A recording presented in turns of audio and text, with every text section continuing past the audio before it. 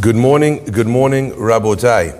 Breakfast in the class today is dedicated in loving memory and Leilu Nishmat Yosef ben Nazli Alav Shalom, sponsored by Sheba Urizadeh. Breakfast in the class is also dedicated for the Refuah Shlema of Priscilla and Charles Sutton, Olisa Bat Hana, and Shaul ben Adel, sponsored by Adele Sutton. And finally, breakfast in the class is dedicated in honor of Mr. Azur, Haron, Rabbi Farhi, Rabbi Mizrahi, and Jessica, sponsored by the Defunis family.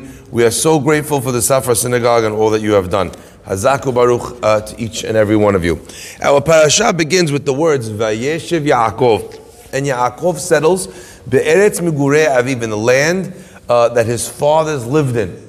It's fascinating, I think, this entry point into the parasha and into the story of Yaakov Avinu, especially when given the initial story of Avraham Avinu.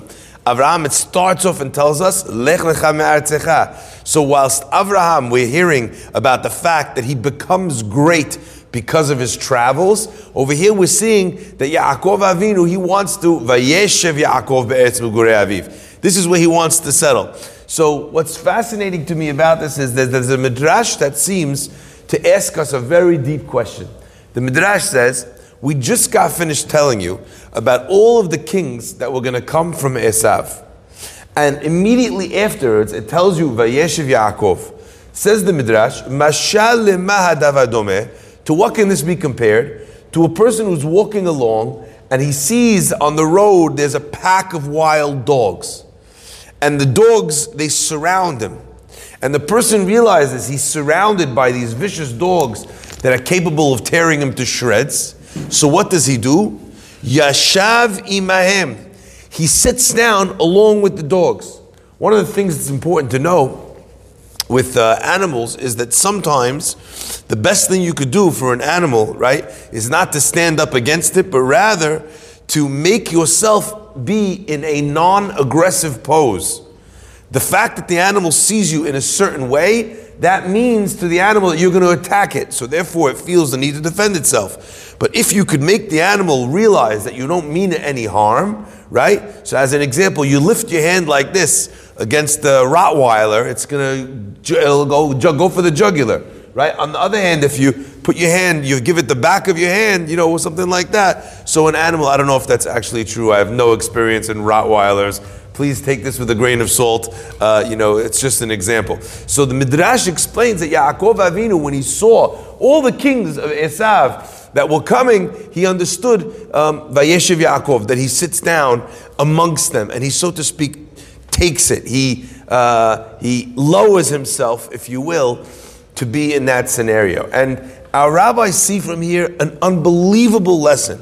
And it's a little bit nuanced. So hang in there. If you leave before the end, you're not going to get it. So if you got to go, no problem. Just watch the tape back until the end. Okay? I'm just hedging my bets here.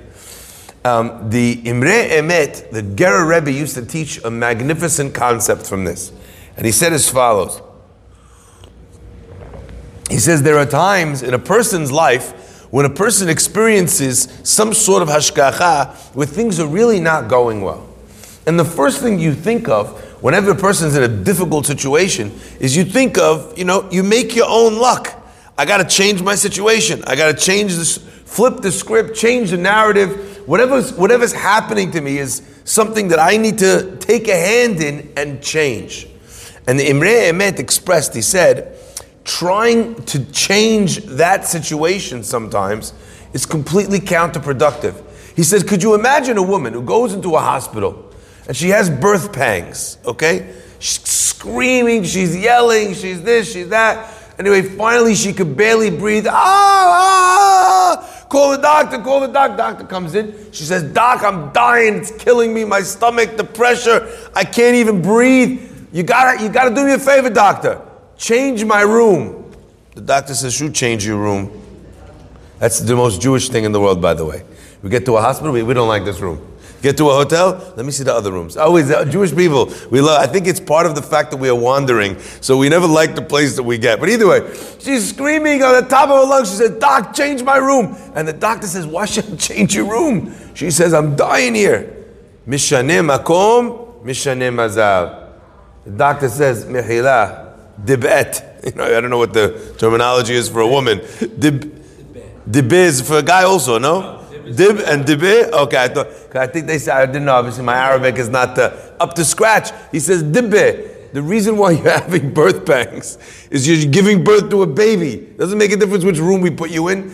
If I moved you to another room and all of the pangs stopped, we would have a very serious problem on our hands. Right? You're trying to run away from pain that's actually a very important part of the process of giving birth.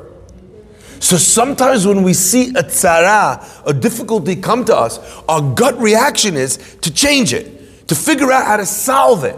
But sometimes it's important not to solve it. Let's look at something that we see in our parasha. Vayeshev Yaakov. Yaakov, he sees suffering, he sees difficulty, gets himself comfortable. He shakes his backside a little bit on the chair. He settles in, he doubles down. How does he do that? It's counterintuitive. Rabotai, listen to this message because it's so beautiful.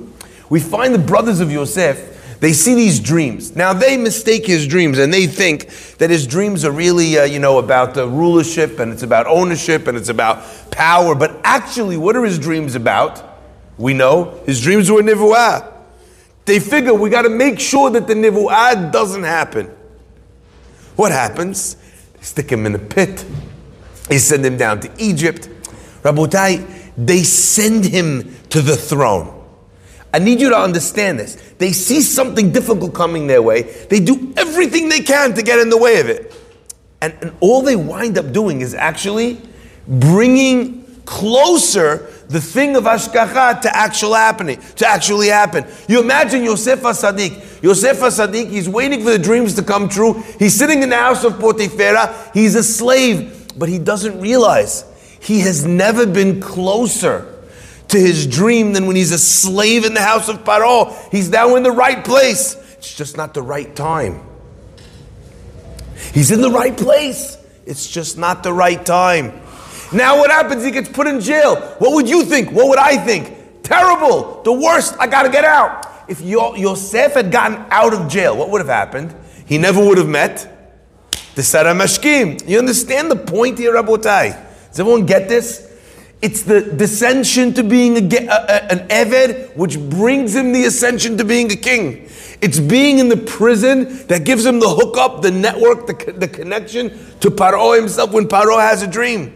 So often we're trying to run away from everything that we perceive as bad, when actually sometimes we need to take a chill and actually say, this is right where I'm supposed to be. This bad job, or this difficult friendship or relationship. So normally the concept that we grow up with is, no, mishaneh makom, change your place. Normally we grow up, we have this idea. It says Anna Hashem Hoshi'ana, right? And when it comes to the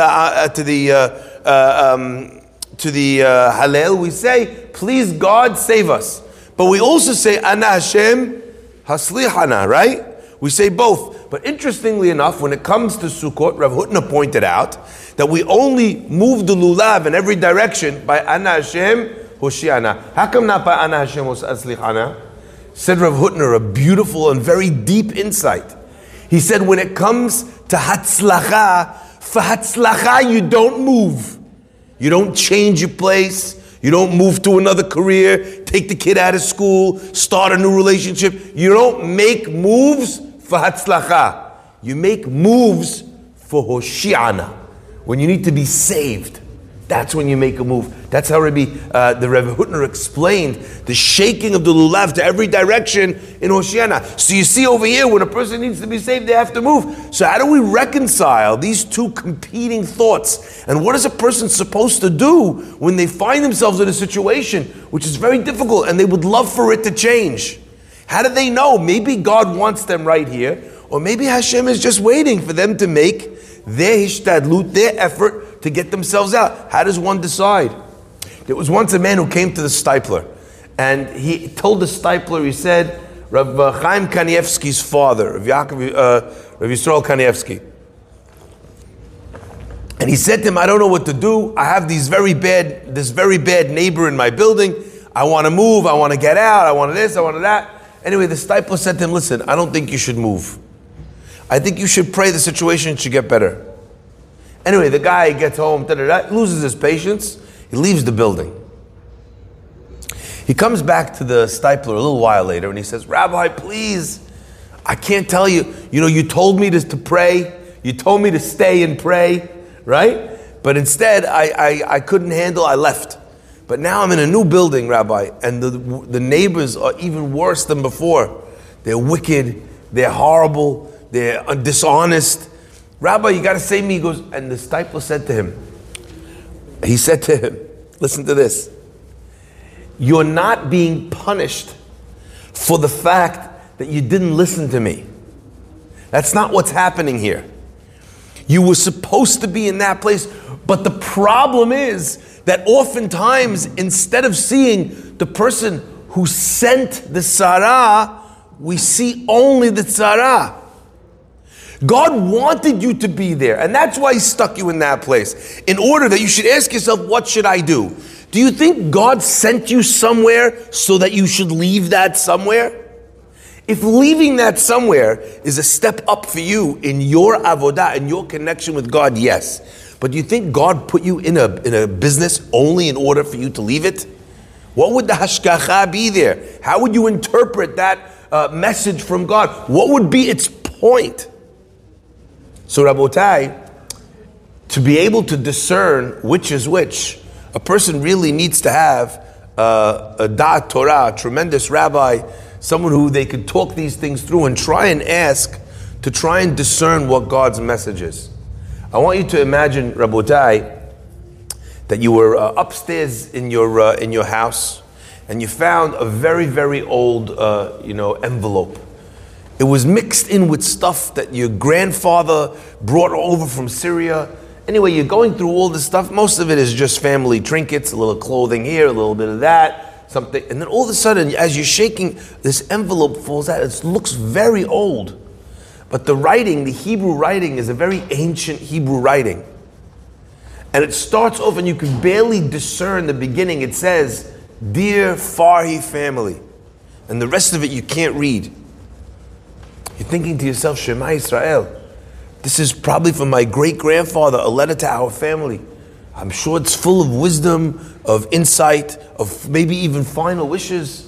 You want to know what this great message, this important message is. So you try reading it, you take pictures, you send it to some rabbis. Finally, you go online, you Google, ancient Jewish writing experts. You find some guy in Tel Aviv, you get him the pictures, you send them to there, and the guy is sitting there working to decipher the message. Rabotai, if we would spend that much time to work out a message from our dad, to work out a message from our grandpa, from our great-grandpa, how much more so a message from the Torah, how much more so a message from God Himself. God spoke to Nevi'im, but when the Nevi'im stopped existing in our world, God didn't stop speaking to us. He just stopped using words. He started speaking to us in the situations that He sends us. There was a man who lived in an apartment building, and every day, the bottom floor, when he bought this brand new apartment, he thought that the bottom floor was going to be rented out to a family. And Rabotai, things didn't go the way he hoped. And the bottom floor, instead of being rented out to another family in this new building, it was rented out to a man who had a furniture store. A lovely guy. Anyway, this guy with the furniture store, he starts, getting a lot of customers. He starts getting very popular. And eventually, he uses up all the space inside the ground floor apartment area for his items, and he starts to expand, as you know they do in Israel. He starts putting out couches outside in front, on the sidewalk in front of the apartment building. Every day his workers bring this stuff in, and every day they set it out. And this guy had that, he's coming home from shul every morning. He needs to make weave his way between a rocking chair, a love seat, and the queen mattress. He's walking like this between, every day he's getting more and more and more angry. Until eventually he says to the man, he says, "What are you doing? You're putting this stuff out here. What kind of thing is this?" And the guy says, "Listen, look, it's public property over here. No one's stopping me. It's Reshut Harabim. If the police can come give me a ticket, they give me a ticket. But, I'm not hurting anybody. And it helps my parnasah." Big smile on his face. Nice guy. The guy goes upstairs and he's grumbling and he's mumbling and he says to his wife, I can't take it anymore. Every day I see this guy, b'chol yom, like it says by Haman, and I see Mordechai b'sha'ar HaMelech, v'lo choreh, v'lo mishtachaveh. He doesn't listen to me. I keep telling him to move the furniture. It's always here. This is not what I paid for. When I bought an apartment, they didn't tell me I'll be living in a retail park. This is ridiculous. I'm going to stop him. I'm going to take him to court. His wife tries to calm him down. The guy says, Hajj, forget it. Tomorrow afternoon, I'm going to go file a complaint. Anyway, his wife, she knows her husband already. Once he gets hot under the collar, once he feels someone got the better of him, like they say in French, Hajj. The next morning, he goes to pray, and he comes back from tefillah, and as he comes back once more from tefillah with the tefillin under the arm, the man is smiling at him, like every day, the merchant, the guy, the furniture salesman, he's smiling at him. It irritates him to no end, and he thinks to himself, Baruch Hashem, last time I'm going to have to see this. And as he walks past him, the man says, I guess it's not that bad, is it? And he says, I don't know what you're talking about. He's just, leave him alone. He goes inside the elevator. He can't wait to go take the guy to court now. He gets upstairs. Everyone, as he opens the door, he sees the whole apartment building is crowded in his apartment. His cousins came, his mother came from down the block. She's sitting there. Half of the people are crying, half of the people are laughing. Hada don't know if it's Echa or Megillat Esther. He doesn't understand what's happening. Finally, he finds his wife, and he sees his wife, her eyes are red circles. He walks in, she gives him a big hug. He says, what's going on here? What's happening?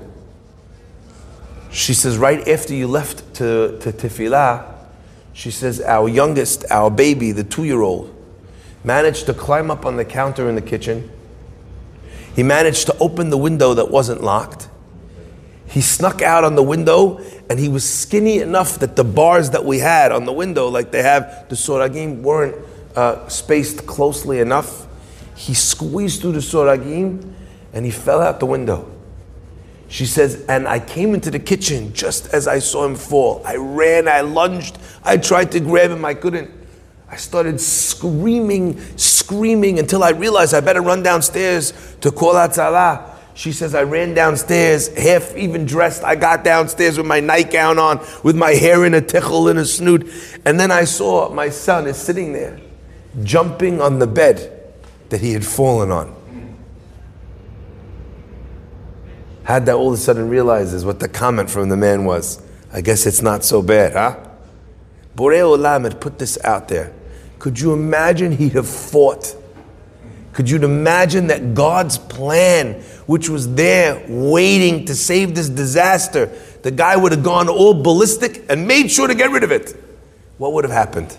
Rabotai, it's so important to have what's called Da'at Torah. A rabbi you could speak to ask, do I run or do I stay? Sometimes a person, they're trying very hard. They've done everything within their power. They've asked themselves all the spiritual questions. What am I supposed to improve from this? How am I supposed to, grow from this situation? And if you've asked yourself that question, sometimes the appropriate thing to do is to stay right where you are. The other day, I went somewhere and there was a sign. I took a picture of it. And it says, it is what it is. What a beautiful, I love that mantra. It is what it is. Now, it's funny. I took this picture, I uploaded it, and some guy comments on it. Is it? A friend of mine. Is it? And some other guy responds to that, and it's like, yeah, a rabbi, I disagree with you. The rabbis teach us for thousands of years, la, la, la, whatever he says. I don't know. Right? Yeah, it's not what it is. It's not true. It's not true. It just depends on how you understand what those words mean. It is what it is. That's what it means. Maybe you're supposed to change it through tefillah, but maybe you're not. Maybe God's plan is that Yosef gets sold. Maybe God's plan is that he becomes a slave. Maybe God's plan is that he gets thrown into prison. Because from that comes the Yeshuah that Yosef has been desperate for all this time. And without it, he wouldn't have it at all. So Rabotai, sometimes you need to be able to run. And sometimes you need to be able to stay. to look your sarot, your difficulties, right in the mouth, give them a big kiss on the forehead and say, Faddal, there's plenty of room for you here. It is what it is. I can deal with the fact that I know that Borei Olam, how many people just crumpled up into themselves in Corona, and all day long, all they did was complain and kvetch about how difficult it is. You know, the big boys with the big boy pants, what do? Zeh ma sheyesh. This is the situation. This is how God wants it. Of course we pray to get it away, and we do everything we can, and we take our medicines, and we'll take our vaccine, we'll do everything we can to make it go away. But once we've done our hishtadlut, there's a certain level of maturity that requires an honest and realistic acceptance of the masav, of the situation that I'm in. It is what it is. And as they used to have a phrase in the army of the state of Israel, they used to say when they were under-equipped and they were underarmed, they didn't have everything that they needed. You know what they used to say? Zeh ma sheyesh. This is what it is. This is what we have. But the best part was the second part of that phrase in the army. They'd say, Zeh ma sheyesh, ubazeni lachem. And with this we go to war. These are the weapons we have. These are the small opportunities that we have to make ourselves. And with this we'll fight. We'll use this. This is our platform. This is our stage. How many people suffer, not from their situation, but from the lack of their ability to accept their situation and to make the best of the place that they are in. Rabotai, may God bless us always to be able to accept our situation, our realities, to have the guidance of Da'at Torah to tell us when to cut and when to run and when to stay, and Be'ezrat Hashem we'll be able to get the best out of every situation that life throws us. Baruch Adonai Le'olam. Amen.